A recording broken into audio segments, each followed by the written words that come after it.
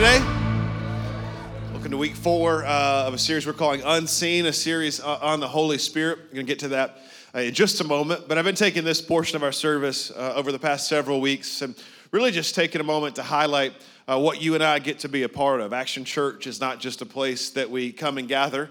It's a place that we grow together, and then we go out and we serve our communities. And in the last couple weeks, we've been able to celebrate a single story of a life change at our Sanford location. Last week, we celebrated all of the moms that we're serving, 3,000 plus moms in Uganda, 18,000 people in those co-ops, 99 Bible studies, all the things. And then this week, I have the privilege to kind of announce a new partnership that we've formed. Pastor Eddie and Dr. Joel Hunter have been working, and we've got something really, really cool planned for this summer.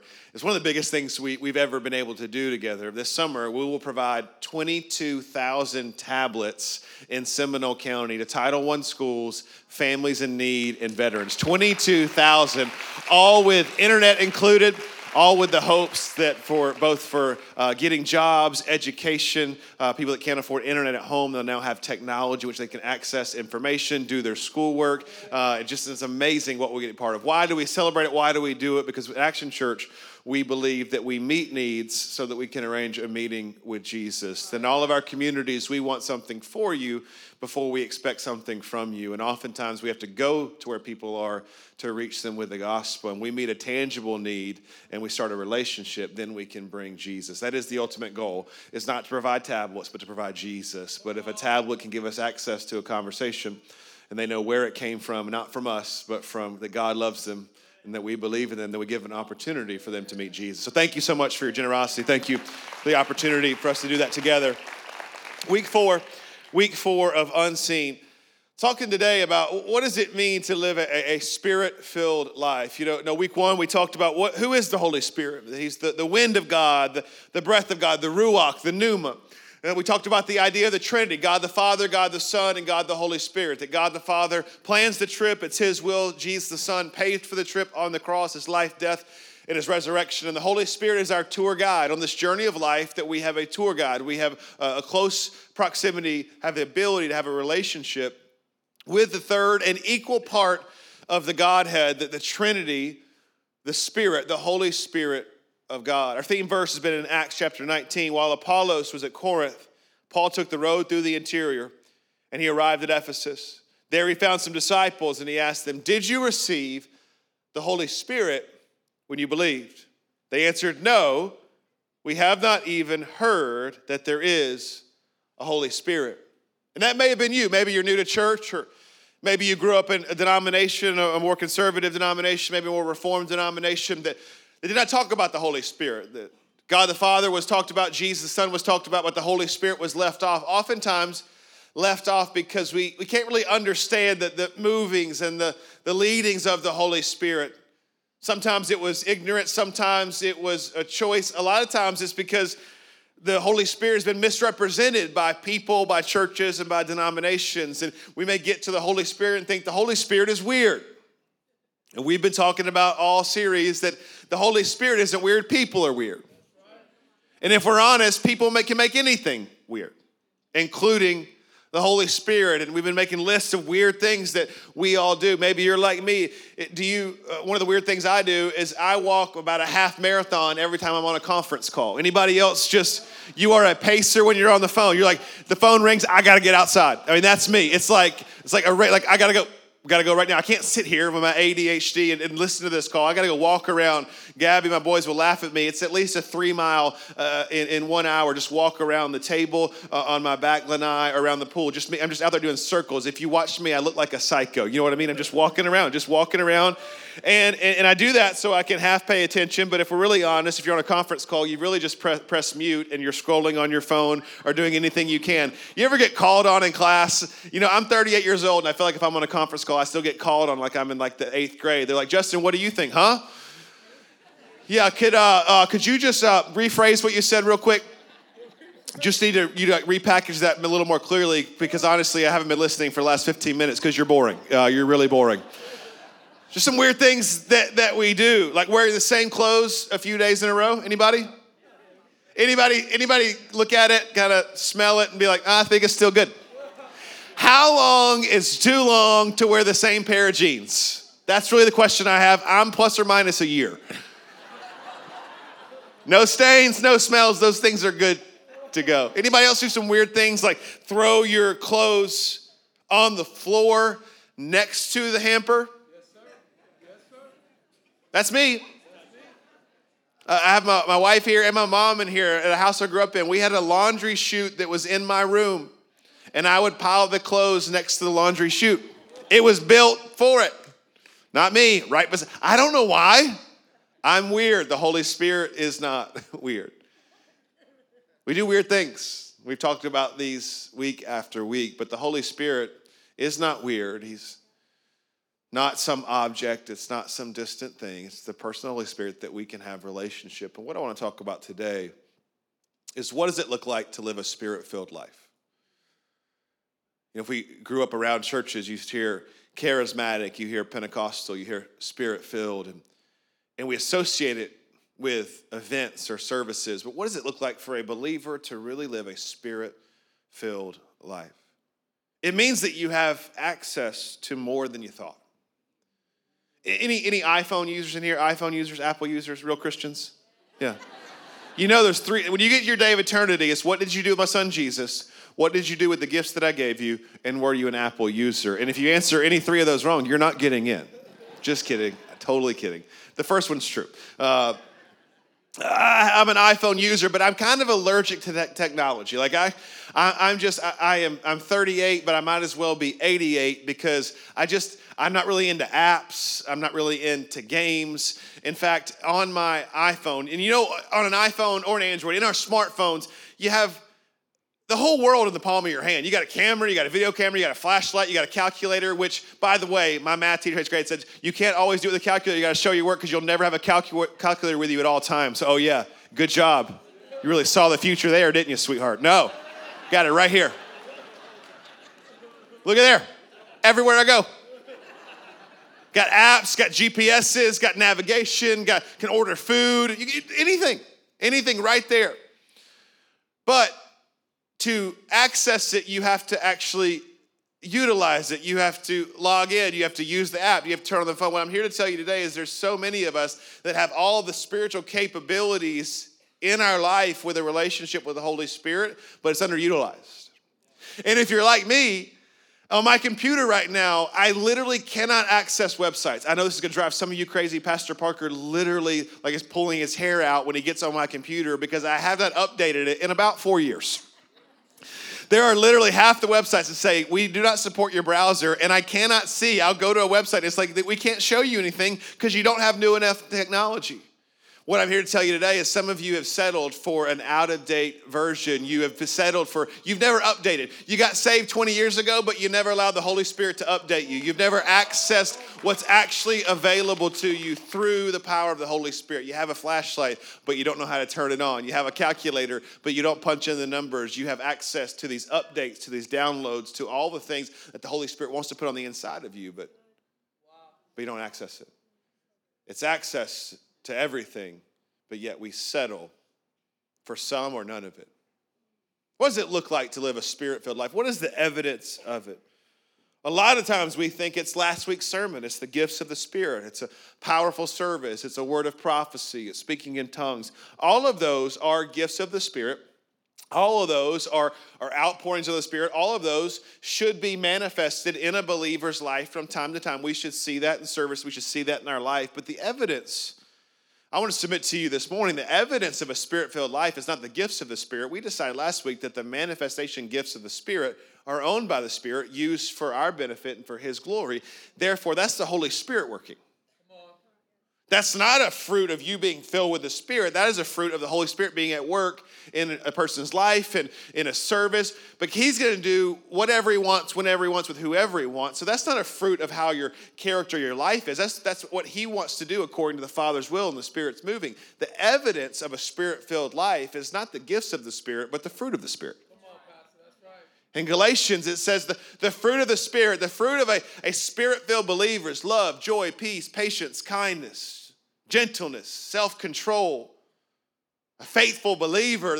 That is the fruit of the Spirit. That is the evidence. The evidence of what's growing under the surface is the fruit that it produces. The evidence of a Christian, of a Christ follower, a believer following Jesus and living a Spirit-filled life is that we have joy when everybody else has worry. We have gentleness when everybody else is angry. We have love when everybody else is full of hate. It's not the church services and the gifts and the wow. It's the every single day that we live differently, not according to our flesh, but according to the fruit that the Spirit produces. The evidence of a Spirit-filled life is the fruit of the Spirit. I want to take you today to a couple obscure passages for most of us, because I want to talk about what the Spirit, the expressions of a Spirit-filled life. The expressions of a Spirit-filled life. What should the life of a believer, how should that be expressed? It is the fruit of the Spirit in Galatians, but I feel like we've heard that before, most of us. I want to talk about the 7 ways in which the Holy Spirit manifests itself throughout the earth. We find this in Revelation 5, the sevenfold Spirit of God. Revelation 5 and Isaiah 11. That's right, we are talking about a Spirit-filled life from Revelation 5 and Isaiah 11. It says this in Revelation 5, "Then I began to weep bitterly because no one was found worthy to open the scroll and to read it. But one of the 24 elders said to me, 'Stop weeping. Look, the Lion of the tribe of Judah, the heir to David's throne, has won the victory.'" That's Jesus. It says, "He is worthy to open the scroll and its 7 seals. Then I saw a lamb that looked as if it had been slaughtered. Knit it was now, standing between the throne and the 4 living beings, and among the 24 elders. He had 7 horns and 7 eyes, which represent the 7-fold Spirit of God that is sent out into every part of the earth." The 7-fold Spirit of God. 7 is the number of fullness, complete. 7 horns would mean the fullness of power. That the Holy Spirit is fullness of power. 7 eyes, fullness of insight. Isaiah 11 talks about this 7-fold Spirit of God. Isaiah 11, "Out of the stump of David's family will grow a shoot. Yes, a new branch, bearing fruit from the old root." That Jesus didn't come to do away with the law, but to fulfill the law. This new shoot is Jesus, by the way, a branch from David's line. And Jesus will carry this Spirit, and the Spirit of the Lord will rest on him, on Jesus. The Spirit of wisdom and understanding, the Spirit of counsel and might, the Spirit of knowledge and the fear of the Lord. If Jesus says it's not my will but the Father's will, that I only do what the Spirit leads me to do. We see in Philippians 2 that Jesus, he humbled himself. He left his divine privileges, the Bible says. He took the very nature of a slave, and he listened to his Father's will and the leading of the Holy Spirit. If he needed this 7-fold expression of the Spirit to rest on him and his ministry and his life here, there's no way that you and I can lead and live a Spirit-filled life without access to this same Holy Spirit. The Holy Spirit is one Spirit. But this is his 7-fold activity. It says he's sending his Spirit. God is sending the Spirit throughout the whole earth. 7 distinct expressions. And these 7 expressions of the Spirit of God, catch this, they do not remain in heaven, but they are sent into all the earth. Which tells us God not only provided a way for salvation and to be in relationship with him, he sent the gift of the Spirit to help us navigate this side of heaven as we walk out our salvation. His ultimate goal is to help us reflect and glorify Jesus in every single area of our life. The 7-fold Spirit of God, these expressions should be expressions that we live out if we're living a Spirit-filled life. The first one, I got 7. I want you to write them down if you're taking notes. So the first one is just the Spirit of the Lord, Yahweh. The Spirit of the Lord will rest upon him. This is the Holy Spirit of God. It says this in Corinthians, 2 Corinthians chapter 3. For the Lord is the Spirit. And wherever the Spirit of the Lord is, there is freedom. There's so much freedom when we're living a Spirit-filled life. It is free from bondage and in the chains of our sin. There's freedom when we're living a Spirit-filled life. So all of us have had the veil removed and can see and reflect the glory of the Lord. And the Lord, who is the Spirit, check this out, makes us more and more like him. as we are changed into his glorious image. That the Holy Spirit is putting a holier spirit inside of you and me. That the mark of a believer that is spirit-filled, that is maturing, is that we are looking less like we used to and more like Jesus. That we should not look, now you're not going to be perfect, but there should be some evidence of some change. That may be slower for some of you. That may be slower for some of us. But it should look different. This idea that we're not called to be perfect, but we are called to be maturing in our belief, maturing in our character, that the fruit should be maturing as we are following Jesus longer and longer. That we're never going to be sinless. That's Jesus. But this process of sanctification, the Spirit of the Lord resting on us, will never be sinless, but there should be a process of us sinning less. We should sin less than we used to. We should be becoming more and more like Jesus and less about ourselves and our own standards and our own ideas and our own ways. The Holy Spirit should make you holier. And too many times in churches, when we talk about the Holy Spirit, it's like super Christian. And I'm not saying the Holy Spirit makes me holier than you, being filled with him. I'm saying the Holy Spirit makes me holier than me. When I'm filled with the Holy Spirit, that I'm holier than I used to be. This is not a comparison game. Nobody's going to be with you on your day of eternity. I'm not trying to be holier than you. I'm just trying to be holier than former me. It's the Spirit of the Lord. The second one, write this down, is the Spirit of wisdom. It's the Spirit of wisdom. Proverbs chapter 2, verse 6 says, "For the Lord gives wisdom. From his mouth comes knowledge and understanding." Psalm 37:30, "The mouths of the righteous utter wisdom, and their tongues speak what is just." It's the Spirit of understanding. It's the Spirit of wisdom that I just believe that as Christ followers, we should have better ideas. We should have more intuition. We should make better decisions because if we're living a Spirit-filled life, we have the Spirit of wisdom on the inside of us. It shouldn't just be that you're wise beyond your years, it should be you're wise beyond you. Like, how did you think that? How did you get there? How did you get that clarity? I don't know. It wasn't me, it was God. The evidence of a Spirit-filled life will be somebody who's living with wisdom. So I want to ask you, are your relationships full of wisdom? Your financial decisions, are they full of wisdom? Your parenting, is it full of wisdom? All the areas of your life, is there fruit of wisdom coming out of it? If not, maybe in that area you've not allowed God the proper control to live out a Spirit-filled life and produce the Spirit of wisdom. The third one is this, write this down, the Spirit of understanding. The Spirit of understanding. Colossians 1 says, "For this reason also, since the day we heard it, we have not ceased to pray for you and to ask that you be filled with knowledge of his will in all spiritual wisdom and understanding." We should ask way less for opinions and for an earthly understanding, and we should ask way more for God's will and an eternal understanding. It's a spirit of understanding. Job 32, verse 8 says like this, "But it is the Spirit in a person." Check this, how it correlates the Spirit and the pneuma, the ruach. We talked about week 1. "But it's the Spirit in a person, the breath of the Almighty God that gives them understanding." That we don't get understanding, true, biblical, spiritual understanding from earthly knowledge. We get it from the Spirit of God. You need understanding.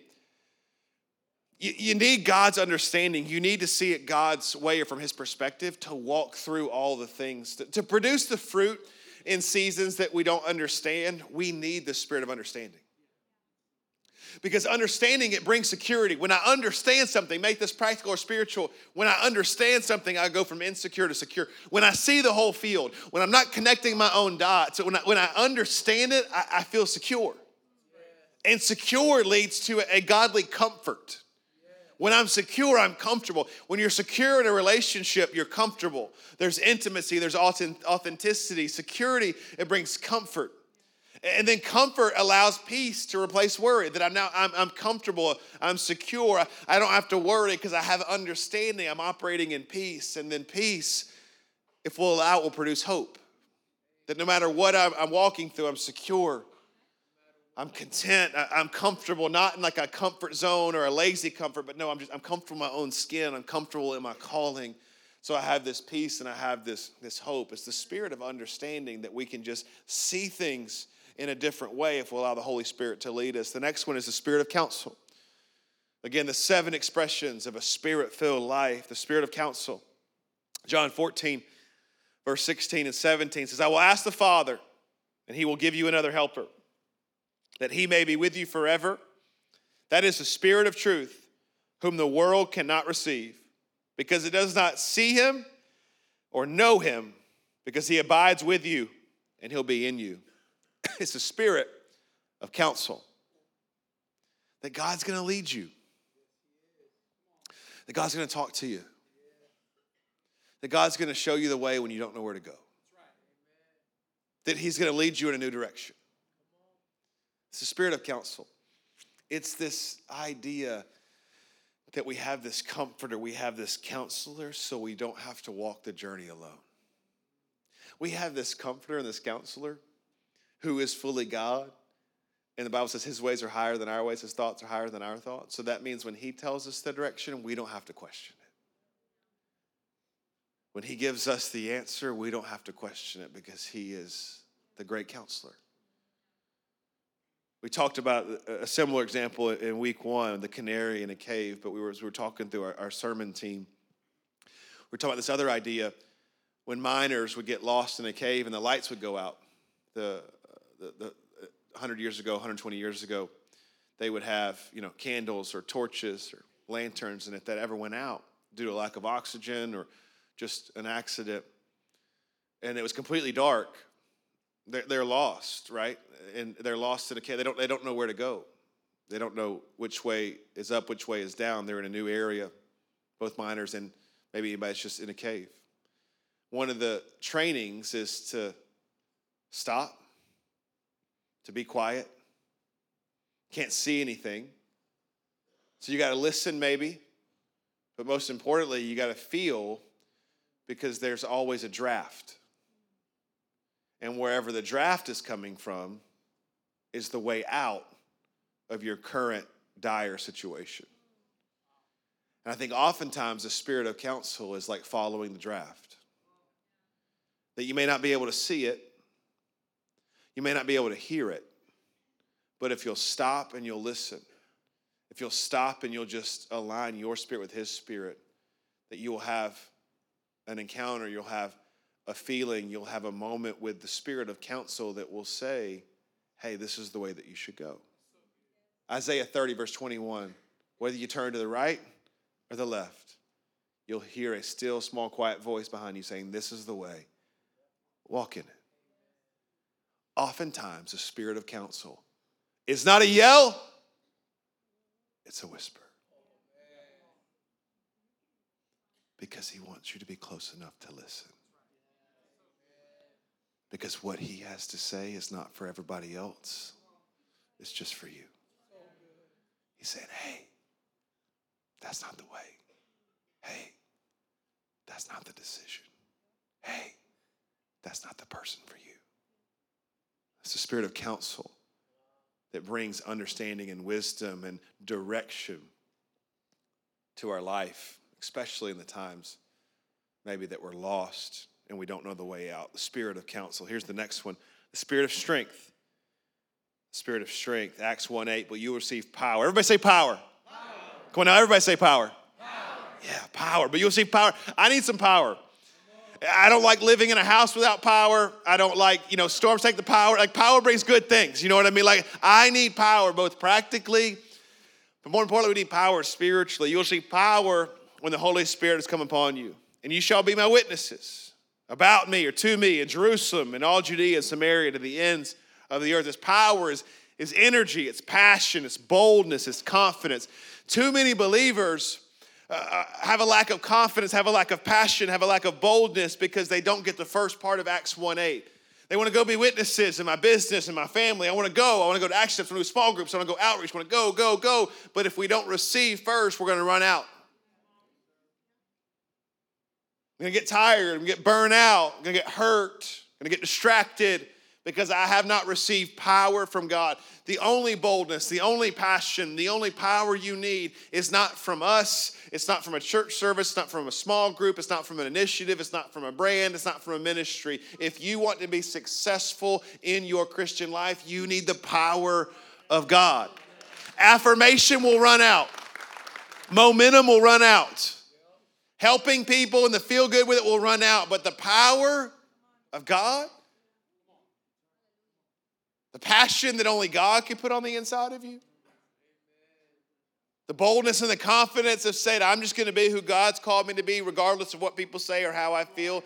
We need His power. The Spirit of power will get you through things that you could never get through on your own. Here's the next one, the Spirit of knowledge. The Spirit of knowledge, John 14, 25 and 26. These things I've spoken to you while being present with you.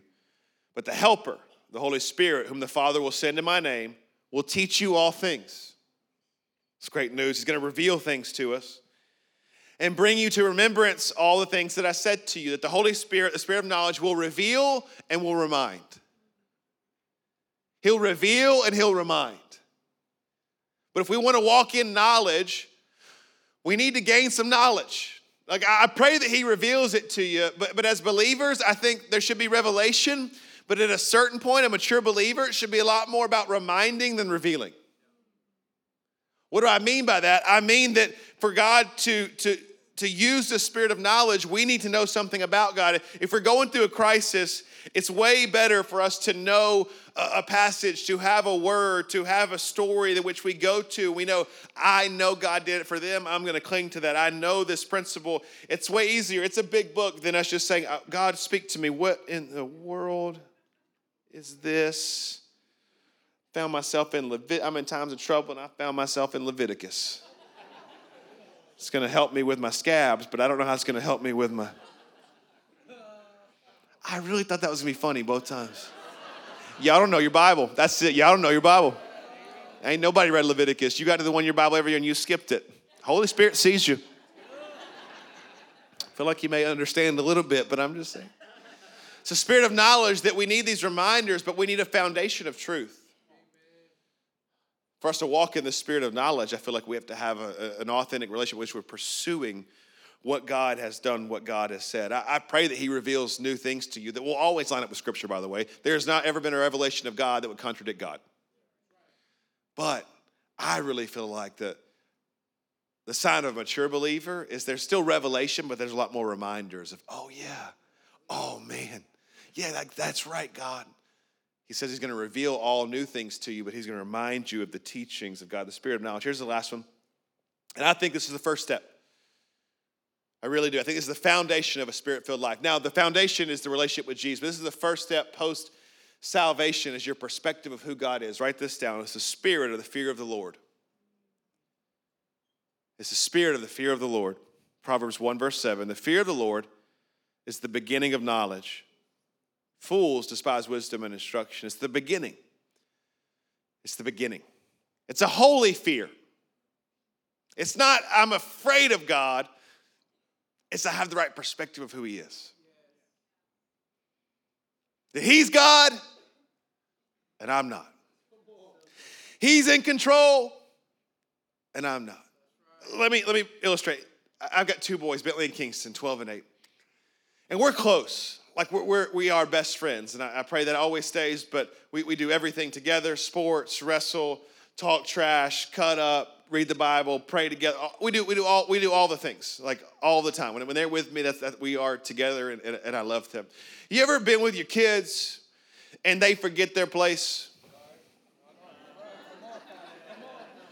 Come on, you're playing sports, or maybe we're wrestling, and I'm talking trash, and then Bentley, he's 12, he's kind of, becoming a man a little bit. He's trying to try dad a little bit, like he's pushing back, and you have to remind him who his daddy is.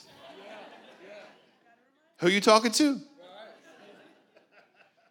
I think you just forgot that I brought you in, I could take you out. I'll kill you. Kill you. Now, you're going to go to heaven. I'm going to pray that God raised you from the dead, but I will remind you. And then I make him feel death by putting him in a chokehold. Not abuse, just appropriate. UFC style referee. He can tap. I'm not actually going to kill him, but 1 inch from death. Because I need him to see with proper perspective who's in charge.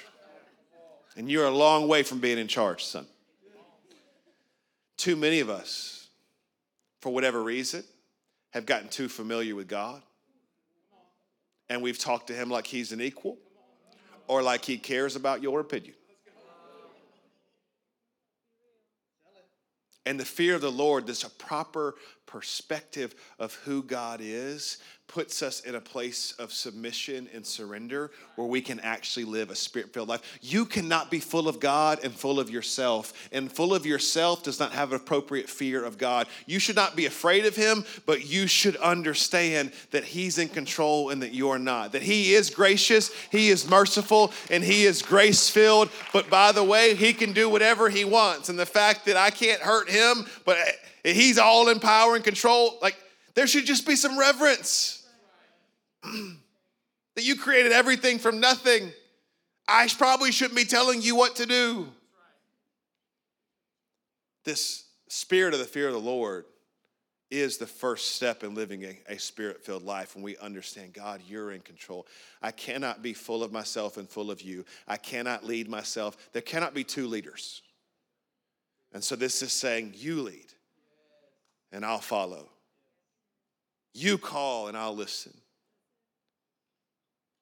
You say go, and the answer is yes, the spirit of the fear of the Lord. I'm going to give us 3 things that we should pray. I close out every Freedom Conference with this. So if you've been to Freedom, you've heard this before, but I cannot talk about living a spirit-filled life and not give you these 3 practical challenges, 3 practical prayers. The first one is this, that we should all pray leaving today. Holy Spirit, show me. Convict me of where I fall short. Psalm 139, search me, O God, and know my heart.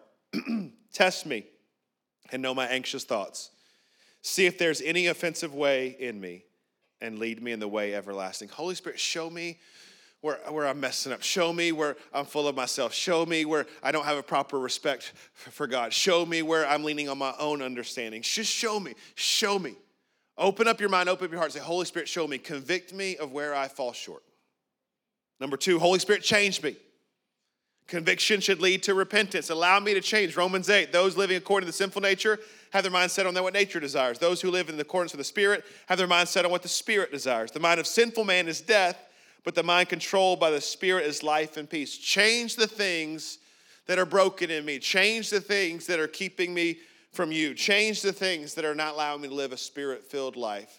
Show me, change me, and write down this last one. Holy Spirit, fill me. Fill me. Fill me with everything I need to accomplish what you're calling me to accomplish. Ephesians 5, verse 15 through 18. So be careful how you live. Don't live like fools, but live like those who are wise. Make the most of every opportunity in these evil days. Don't act thoughtlessly, but understand what the Lord wants you to do. Don't be drunk with wine because that will ruin your life. Instead, be filled with the Holy Spirit. Holy Spirit, fill me. There's just, once we receive Jesus, eternity is secure. But I just see so many people living their life the wrong way. Like without joy, without love, without peace, without patience, without gentleness, without self-control. Like I see people living without understanding, without knowledge, and without power. Without the Spirit of the Lord, and without a holy and reverent fear, without wisdom. Like you're making it, but you're just surviving. Like somebody needs to hear today, you're not going to get credit for just surviving. Jesus didn't die and give you the gift of the Holy Spirit just for you to barely make it. There should be perseverance, but there should be endurance. But he didn't give us access to this Holy Spirit just to barely make it and be miserable and survive. I just barely got across the finish line, just suffering for Jesus. It's not the goal. There's a different way to do it.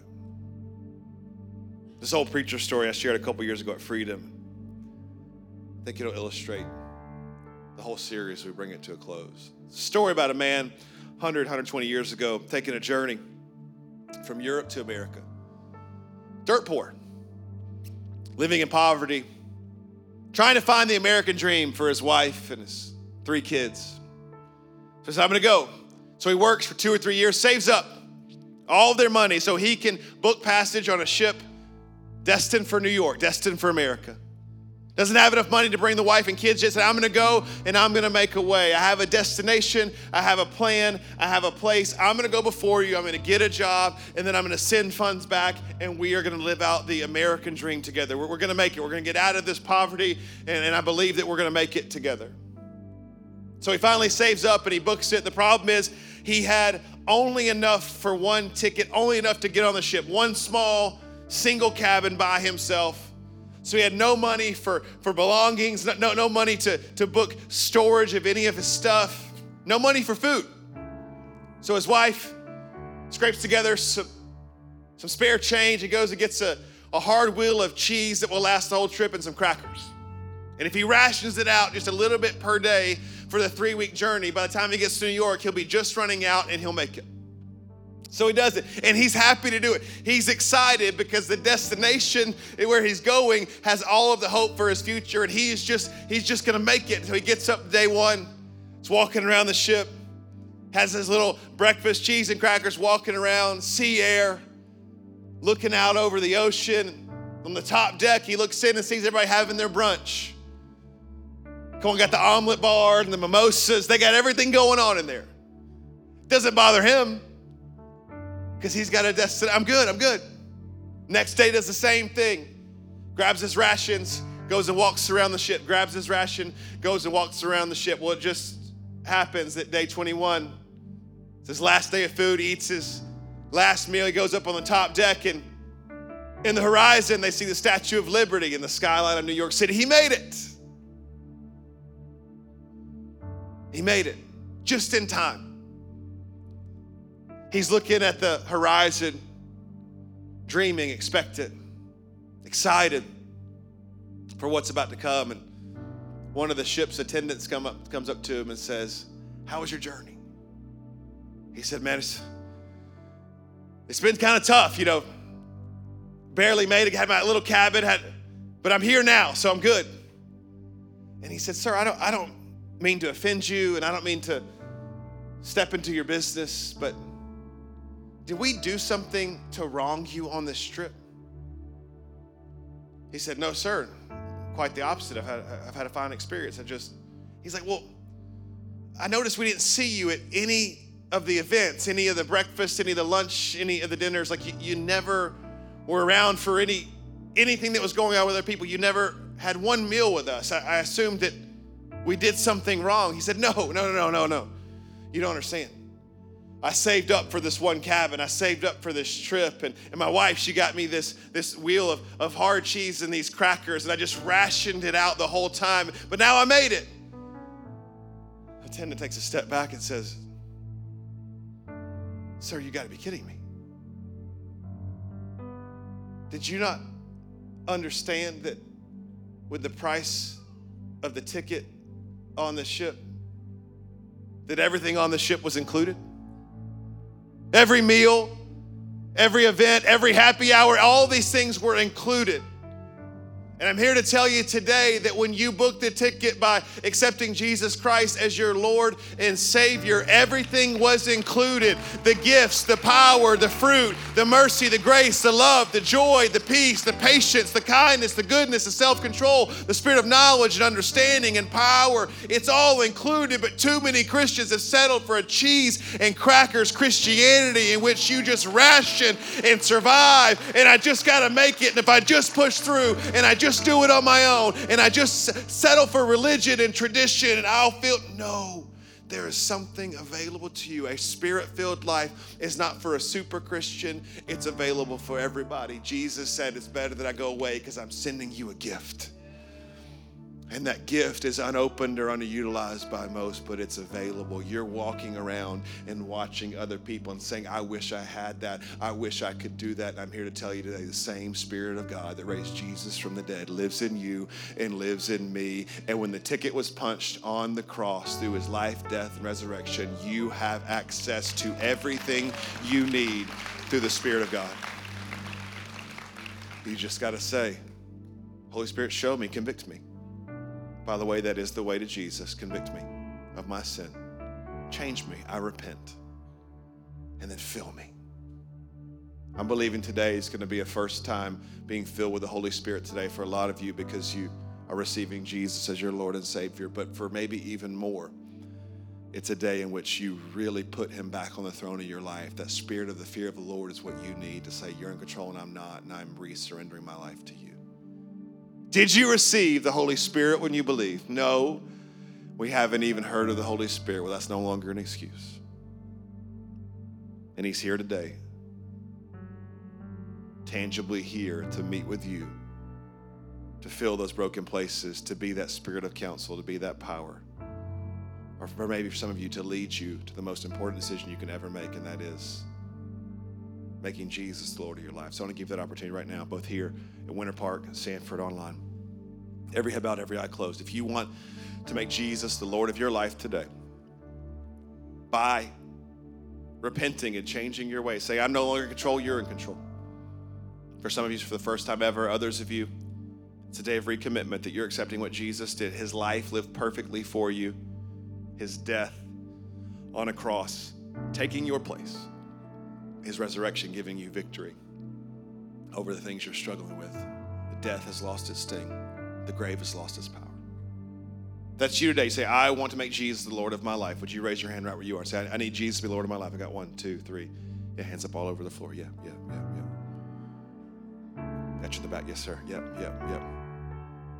Come on, I'm recommitting my life. I've been in control. I've gotten too familiar with God. I'm making him the Lord of my life today. Surrendering control to him. A couple more, yeah. Come on, Sanford. And online, you can put your hands down. If you raised your hand, would you pray this in your heart as I pray it out loud? Say this. Say, God, I love you.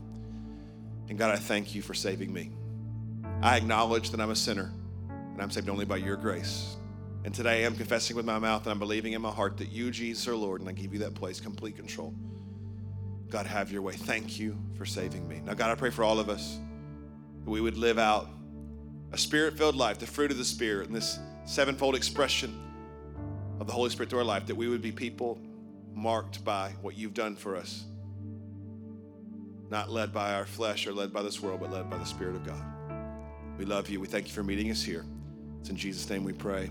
And everybody at Action Church said amen and amen. Can we celebrate all the decisions that were just made? So proud of you.